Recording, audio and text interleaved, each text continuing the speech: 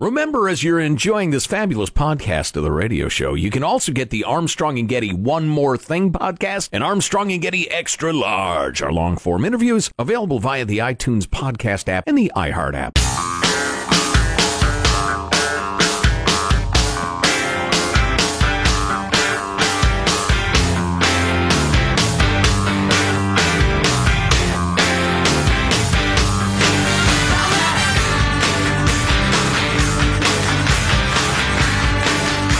President who is a pathological liar, and it gives me no pleasure to say that, but it's true.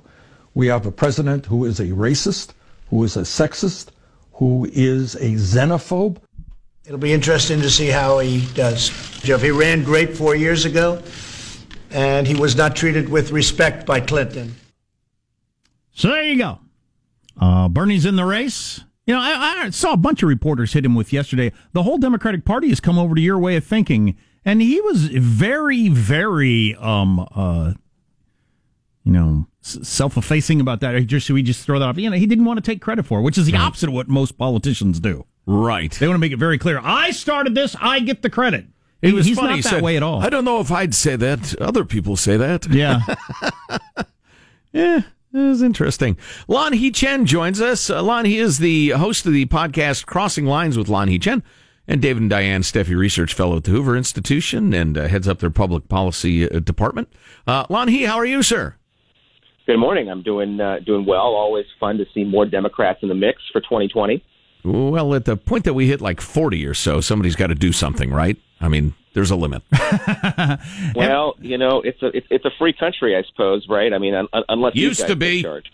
Everybody's singing from the Bernie Sanders playbook for the most part. I mean, he set the tone. Is he the guy now or not? I don't think so. I mean, I think there's something very retro, obviously something very retro about Bernie Sanders. But in this campaign in particular, there's something that's retro about him. You know, what gave him liftoff in 2016 was being the alternative to Hillary Clinton. And I think in a race like this one in 2020, where there are a lot of people who are going to be saying and believing the same sorts of things, I just have a very difficult time seeing Bernie Sanders being the guy that they end up going with. So, you know, he's an interesting story. Obviously, he's the genesis of a lot of these ideas. He was sort of the Green New Deal before it was hip to be for the Green New Deal.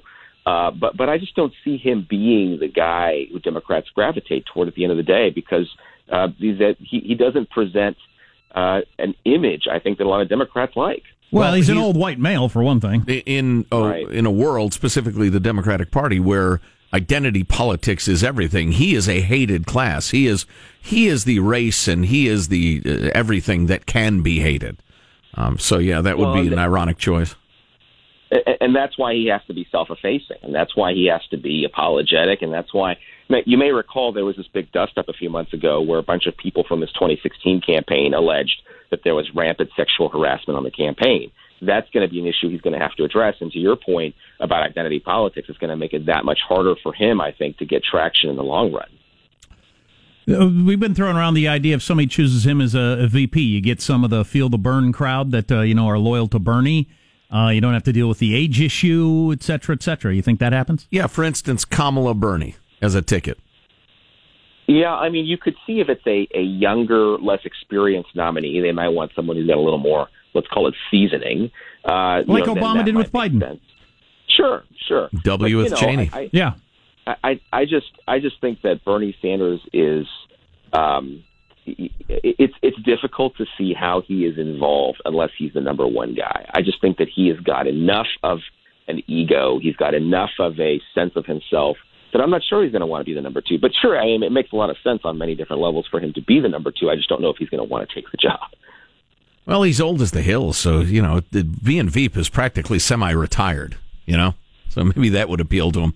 Hey, did you watch Trump's press conference Friday morning? Got any thoughts on it? We aired the whole thing. Well, he's actually one of these guys who I think has mastered the art of giving the media exactly what they want. He sort of gets up there and, a lot of media say, it's rambling and he doesn't really have a point, but, they cover the whole thing and then they talk about it. So this has become pretty typical of the Trump press conference. But, And the other thing I think is interesting is you can always expect him to make some kind of news. You can always expect him to come out and say something interesting. So, at least the press conference is good for that. That's just, we were watching him and he's talking about maybe we should have the death penalty for drug dealers. And it's something when he's coming out to declare a national emergency on a completely different topic. That's something. Yeah. So, hey, you're a domestic policy guy, a highly respected fellow. You've studied this sort of thing before. Do you think he really made a mistake when he said, I don't have to do this? I could do it more slowly, but I want to do it faster. Arguing a national emergency and stating, I don't have to do this.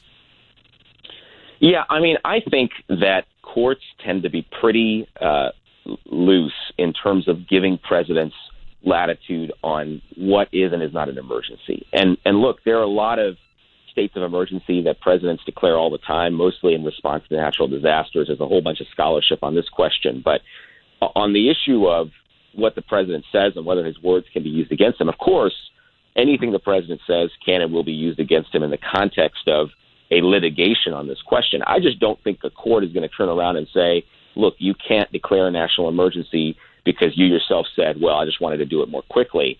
The question isn't about whether he could declare a national emergency in my mind. The question is whether, this other law he's relying on, which basically says we're going to redirect a bunch of money for military construction. That law pretty clearly says that you can only do it if the situation requires the use of the military. The question is going to be, does this national emergency he's declared require the use of the military? And if so, if a court believes it does, then he'll be fine. If not, then I think he's going to be in trouble. But the fact that he says, look, I just wanted to do it more quickly, I don't necessarily think that will matter a whole lot to the final analysis. Interesting. And what's frustrating, I think, to most Americans who follow this stuff is that not only could you find one court to say absolutely yes and one court to say absolutely no, you could find 50 courts that would weigh in strongly, but on opposite sides of it. So the whole we'll let the courts decide thing is just so unsatisfying. Yeah, because you've got the Ninth Circuit, which is the federal appeals court that includes California, that has a reputation. Which includes California, which has a reputation. Then it will go to a different court, which will go a different direction, and then we'll do this, and when we'll do that. I'm sorry I interrupted.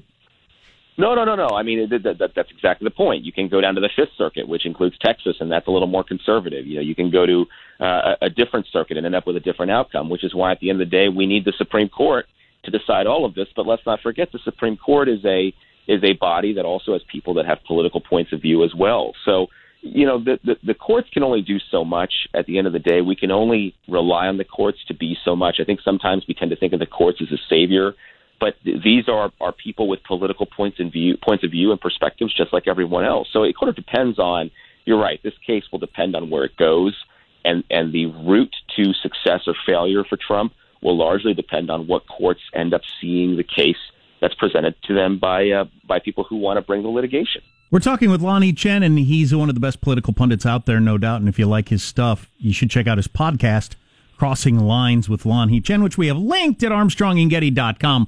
Do you follow the near daily explosive stories in the New York Times or the Washington Post? All the Trump-hating media is going big on this New York Times story out today, which is a lot of the same old stuff about Trump did this with Russia, obstructed justice or whatnot. Trump comes out today and says the New York Times are the enemy of the people. Do you follow that at all? Well, here's what it is. There are some very good reporters at the New York Times, I believe, first of all. I think there are people who are skilled at their craft. They're obviously talking to somebody. They're talking to, now, who that person, who these sources are, what positions they're in. Are they truly able to provide the actual story, the real truth, as it were, about what's going on? That's the part that we don't know. And the reporters are relying on a little bit of leap of faith, right? Because especially when they're saying, we're quoting a set of sources, but we're not going to tell you who those sources are. That makes it more difficult, I think, and it gives the president the opportunity to say, look, this is all just fake news. So it's very difficult unless there's corroborating reporting, unless someone's willing to come out and put their name behind it. So that's what makes this whole thing so difficult, is a little bit of he said, she said. And it is the case that the New York Times and the Washington Post would seem much more credible if everything wasn't so breathless. Right. Everything is like, oh, Trump is this and Trump is that. And then you end up with, people like Andy McCabe out there saying, well, I don't, maybe the Russians did, ask Trump to do this. And that sort of innuendo and that sort of lack of credible statement, that's what makes this whole thing so much harder for the ordinary American to understand what's going on. I don't actually know what's going on. So I'm sure that some of what the New York Times and Washington Post is telling us is absolutely true, but I understand why there's some doubt that some have as well, and why the president cast doubt on it too. Lanhee Chen is the host of the podcast Crossing Lines with Lanhee Chen. David and Diane Steffi, research fellow at the Hoover Institution, director of domestic policy studies, lecturer at Stanford. Lanhee, it's always a pleasure. Thanks very much. Thanks, guys. Good to talk to you.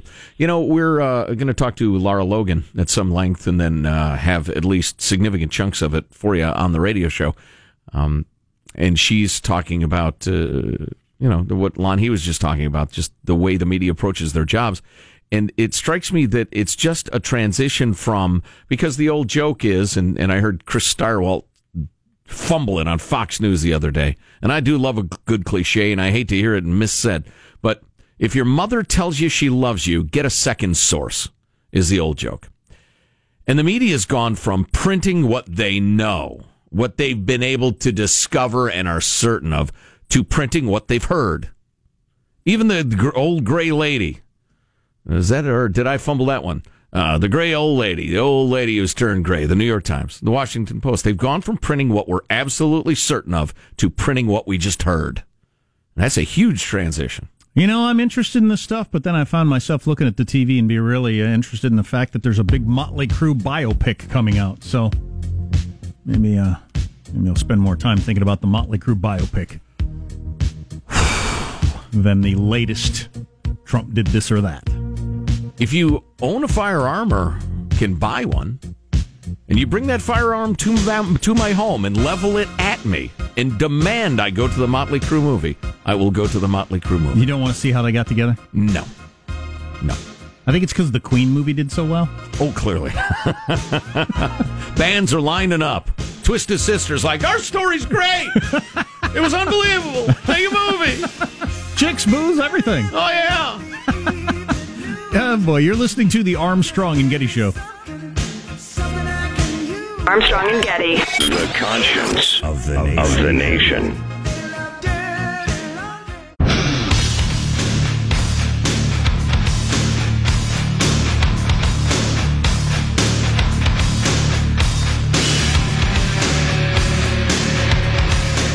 The Armstrong and Getty Show.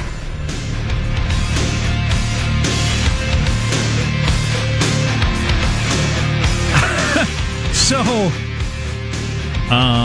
Marshall's got some good stuff in his news in about 10 minutes. Oh, really? Stories of the day, including the government coming for your soda, among other things. But USA Today, they have these little graphs down in the corner. I don't think anybody reads USA Today, other than like radio personalities. They used to say disc jockeys and hotel guests. Somebody at a hotel. The entire readership of the USA Today. And I'm not sure even people at hotels are reading the USA Today. Not so much anymore. Excellent news from yesterday's My Smartphone. Slipped under my door this morning. Sports scores from yesterday. Right. But their little graph down in the corner And today. I saw a local newspaper the other day. On a Wednesday, they had Monday's game. Monday's sports report. Well, you can't have sports in your local paper. My town's paper, it's got value to it. It's news about my town. Sure. That still has great value to it. But boy, your bigger regional or national papers, it's tough for them. Anyway, their little graph down here. The longest jump by a domestic cat happened in Big Sur, California. Big Cat, California. 7 feet. That's the current record for longest jump by a domestic cat. You blew an opportunity there. You could have said 5 feet. You could have said 14 feet. And I just said, wow. 37 feet. Right, exactly. More than I would have thought. I'm more than willing to admit what I don't know. And cat leaping is not an area of strength for me. Ah, boy. Funny. Something. Speaking of cats. Come on, Positive Sean. Do you have that for me? Oh, yeah. Here's a guy who, his cat wakes him up every morning by meowing loudly, and he got mad about it and decided to get back at his cat by, here's what he did. We have that.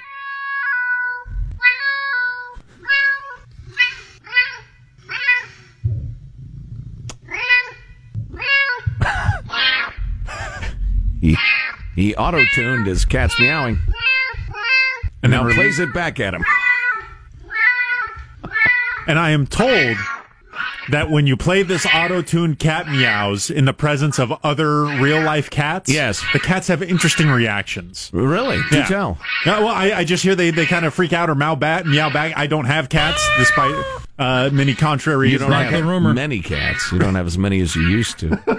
So I can't actually test this out, but right, let me know. Make it stop. It's making me homicidal. No, that's pretty rough. So a couple of thoughts on younger Americans that I found really, really interesting. What? I just came across, I was looking through my stuff, I just came across a picture I texted among our group, but I was going to tell that story, so I'll have that. Did you see that picture that I texted out to our group yesterday? I don't know. What I saw in front of the Target? Oh, right. Yeah. Okay. So a couple of things I found really interesting, just in terms of understanding young Americans and consumers and that sort of thing. And speaking of the USA Today, study by the Atlantic's creative marketing group, Atlantic Rethink, ComScore, and Harvard College Consulting Group on people 18 to 24, which has big implications for media and brands as they look for their next generations of users and consumers. Key findings: Generation Z prefers old media. Millennial media is not fit for Gen Z, with respondents reporting lower favorability scores for millennial target news outlets versus established news outlets. 48%. You mean like newsreels and microfiche? I mean, how old the media are we going here? For instance, phonographs. In fact, 48%. The Germans are marching across Europe. All right, just give me a signal when you're done with your wisecrackings. In fact, about half of Gen Z prefer titles like Time and The New Yorker, compared to the 20%, 50 to 20, who preferred newer ones like BuzzFeed and Cheddar. I don't know Cheddar. I know the delicious cheese, right, but no. They're less brand loyal and expect brands to be more socially responsible than millennials do. 61% are more likely to buy brands that have spokespeople who are diverse. All right. How can a single spokesperson be diverse? I don't know. You can only be you.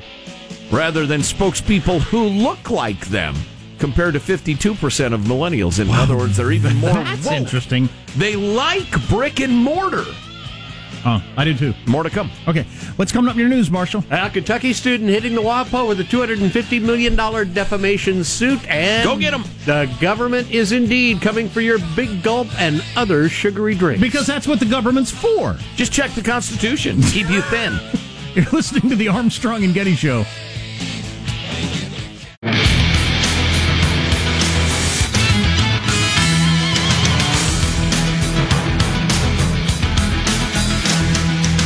Across this on the Twitter feed. You cannot buy Hot Pockets. You can only buy Cold Pockets. You're expected to supply the heat yourself. Don't believe the lies. Right. That's really funny. That person should start a Twitter account and tweet that. News now with Marshall Phillips. Now, President Trump is throwing his support behind a Kentucky high school student's defamation lawsuit against the Washington Post. The suit was filed by the family of Nick Sandmann, who was at the center of a January 18th confrontation in Washington, D.C. that went viral. The suit accuses the paper of falsely painting Sandmann as a racist and is asking for $250 million in damages.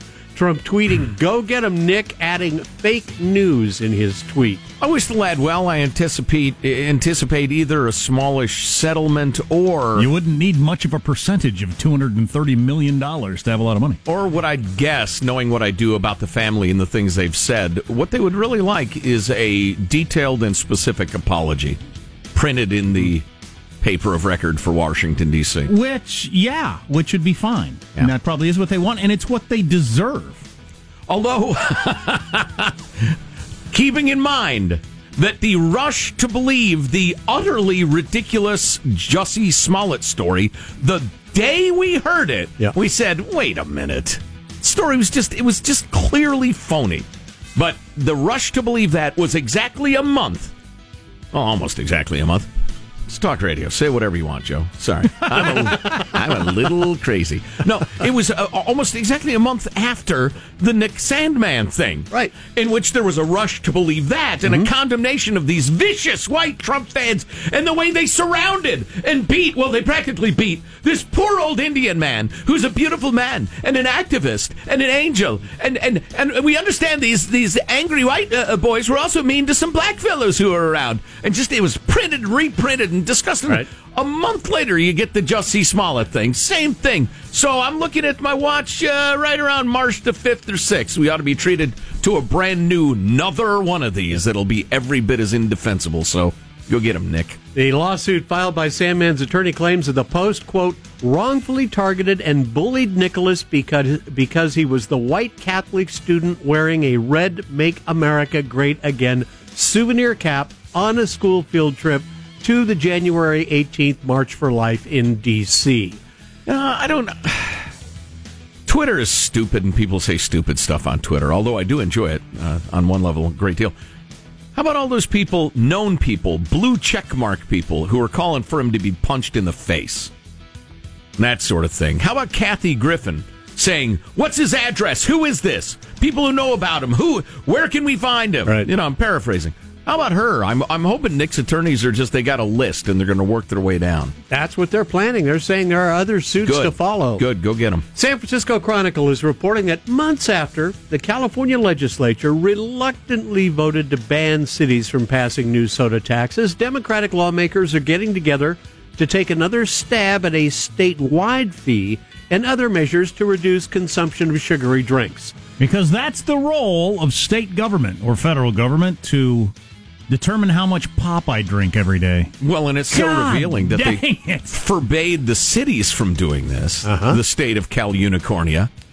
And it was a bit confusing to me at the time why they did that. Now I know why. So the state can do it, and they can get the revenue. Can you imagine explaining to the Founding Fathers how government now gets involved in how much dessert you can have after your dinner? Right. It's confusing when you say the states and then the state. I would think that's the same thing. Is it not? Did I miss it? And maybe I'm just misunderstanding because I'm not the bright. The state of California? Yeah, and why they voted it down, so then the states can do it? Or they didn't want the cities to pass the taxes. Because I'm an idiot. I'll turn off my mic. The bill... Long overdue.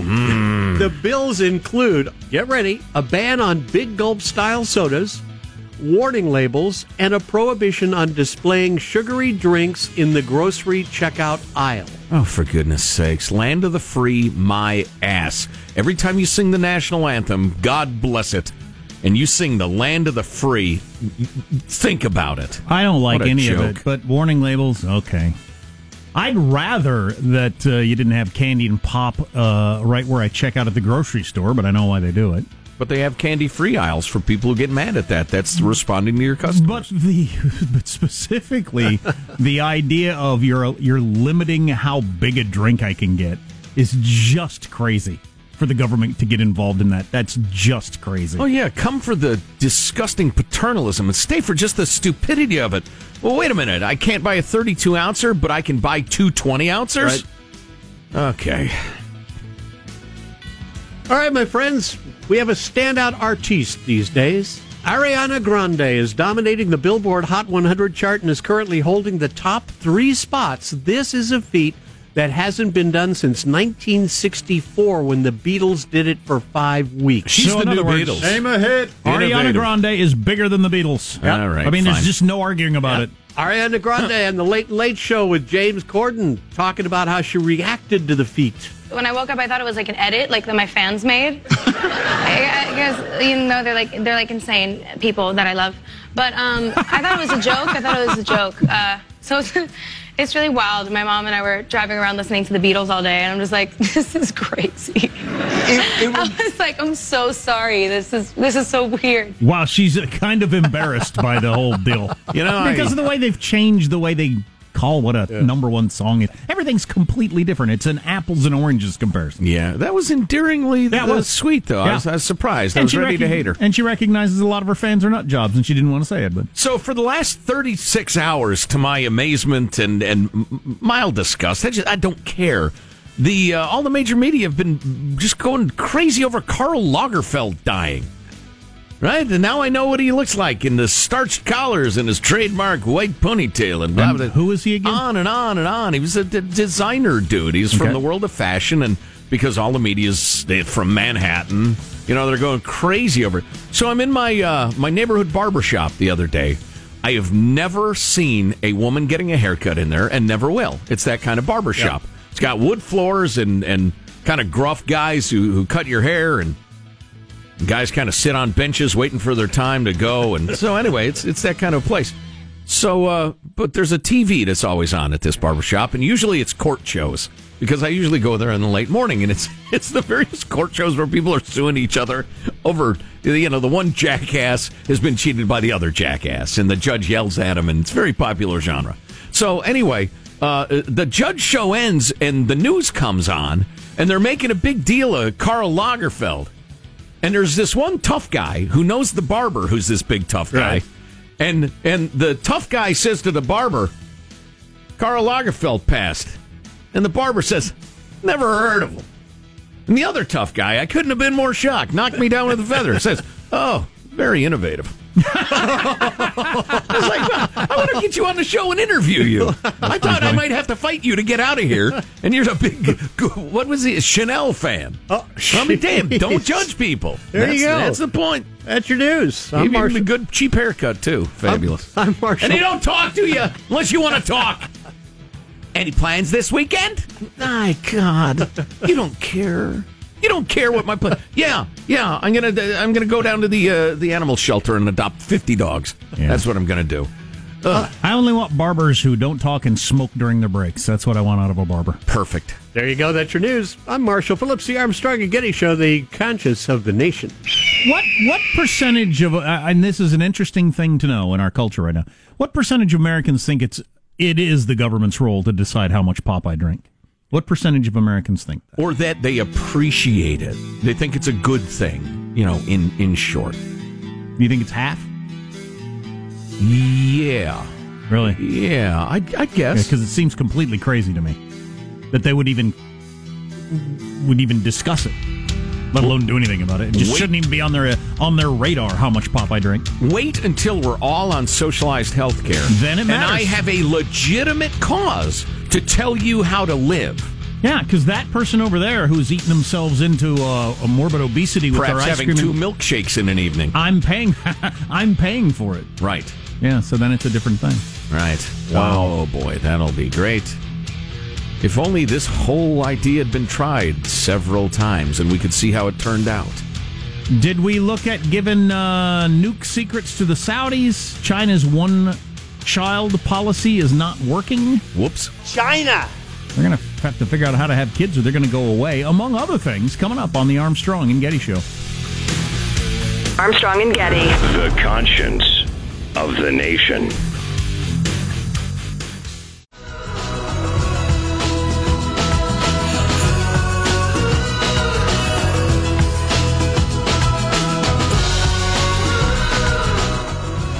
The Armstrong and Getty Show.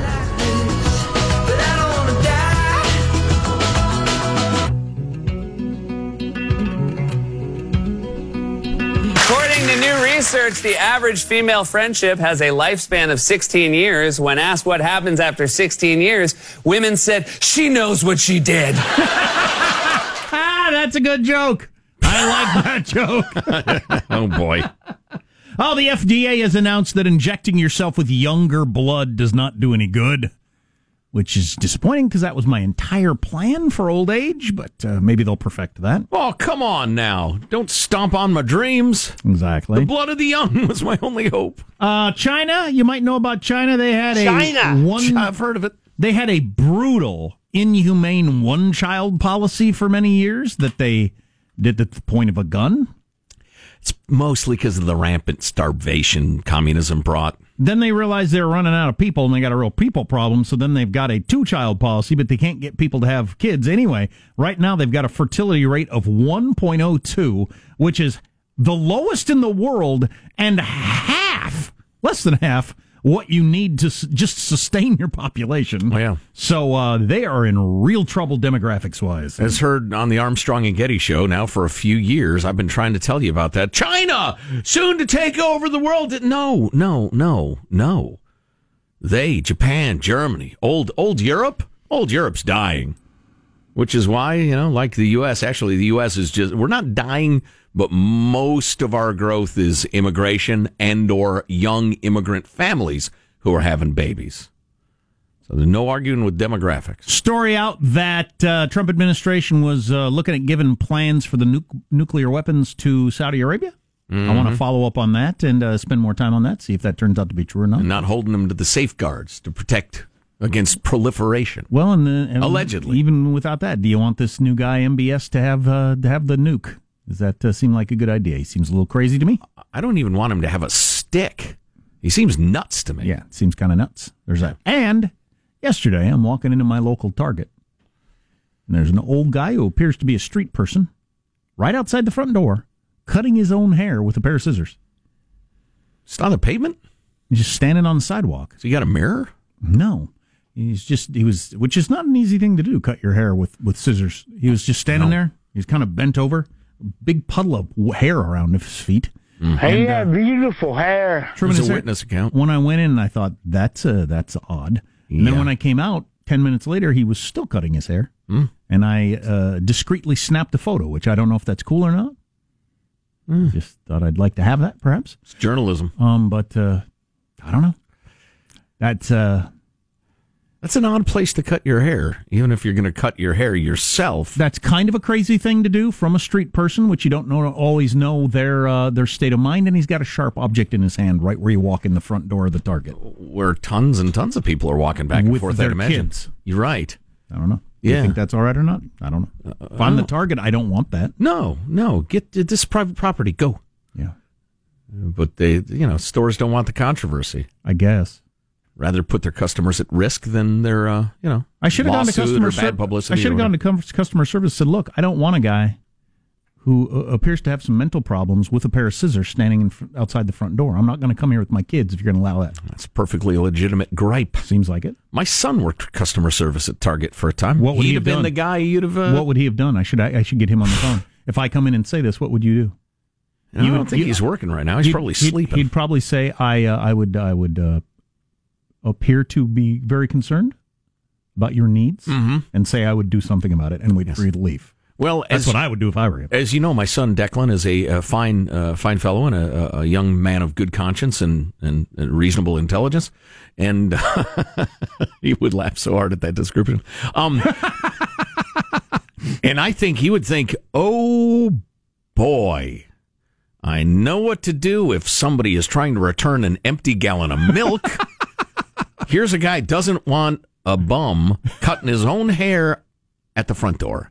Oh, boy. In a city where there are no policies to deal with this whatsoever by law enforcement. Right, exactly, where everybody's terrified to do anything. Yeah, I think he would probably get the head manager and say, above my pay grade, thank God, you deal with this one. Yeah, that's wild. Yeah. Huh. Well. So, speaking of Target and brick and mortars, back to the research project on millennials and the next generation, which people are calling Generation Z, even though generations don't really fall into neat categories. I'm into Generation AA, like where the rows start over again. These get really good seats. This generation's still in the womb. No. Generation BB, which is just a twinkle in two people's eyes who haven't even met yet. They'll have completely different habits. That's the generation I'm into. Yeah. So they're less brand loyal. We mentioned they like brick and mortars. 41% said a physical store encourages them to buy new brands. They like to look at stuff and feel it versus an e-commerce site. I think the not as brand loyal thing is interesting because forever a lot of your brands have believed that you got to hook them really young as either a Coke or Pepsi person, and then you're that for the rest of your life, which has always been the case for the most part. To a large extent, yeah. Which is crazy, by the way, because they're the same thing. But you choose one and then you stick with it. Coors Light, for instance. Why was that my drink instead of Bud Light? No real good reason. But could it be just that they're less brand loyal because they're younger, which is reinforcing what you just said? I don't know. Yeah. Or maybe they've figured out that there was really no difference between these things. Choosing a brand is dumb. based on an image from a commercial? Amongst my group of friends, I don't think there's a single person who has a brand that they just stick with. I mean, they'll go through phases where, no, these 3 months I'm drinking pale ales or whatever, right? Like, but it's not some sort of lifetime commitment. Of course, you're Bernie Sanders compared to Generation Z. So, they asked him about 60 brands. Only 2 got more love from Gen Z than millennials. Keep this in mind in your investing decisions. Sean, the Positive Sean portfolio. How's that doing, by the way? It's doing well. Well. Excellent. It's climbing back to the good parts. There you go. YouTube and Apple are the 2 brands that the young people like even more than the somewhat young people. And here you go. They're less concerned about privacy than millennials. Only 42% say they try to share as little as possible compared to 54%. The very concept of privacy is just going away. Right. And having had this discussion with my adult niece,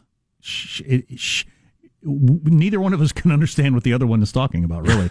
She has, I don't even know what you mean. And I'm on the side of, how do you not care about this? I mean, that's how far away we are. And then finally, on a similar topic, one of the dudes from Shark Tank, Kevin O'Leary, he's the bald-headed, somewhat severe-looking fellow. He did a piece for, CNBC, the business channel, on things millennials waste money on. And he's talking about how broke they are and they can't afford their housing and blah, blah, blah. Well, stop squandering your money, you numbskulls, says the business mogul. Number 1, $4 coffee. $4 coffee, incredibly stupid. Look, I know I'm going to get hate mail from all the coffee brands, but coffee costs 18 cents to make yourself. Until you have savings and have paid off your college debt, do not buy a $4 coffee. I forbid you. When I was young, I would have never purchased a cup of coffee somewhere. No way. Ridiculous. And of course, if you're going to get anything the least bit fancy, it's going to be $5, $6, $7, $8. Then he says, shoes. On both sides of the equation, shoes. You don't need more than 4 pair of shoes. You need flip-flops. You need 1 shoe. You hop around. And when you wear that one out, you hop around on the other foot. There's 4 years of hopping. 1 pair of shoes. Gives you excellent balance as well. You need flip-flops, something to work out in, and 2 pairs of dress shoes. Everything else, you're an idiot if you're buying more shoes, because you'll never wear them. They'll be sitting there for years. In this area, and this shocked me, women appear to be the worst offenders. No way. 75% of women in the U.S., 3/4 own more than 20 pair of shoes. Wow, 20 pairs of shoes is a lot of shoes. And the final thing, millennials waste their money on jeans. No one should own more than 3 pair of jeans. 1 black, 1 white, 1 jean original. If you own more than that, you're an idiot. You have too many. You don't need that. You need 1 pair of white jeans? If you're a woman. How many people have white jeans? Women. Okay. They look good. You're listening to the Armstrong and Getty Show.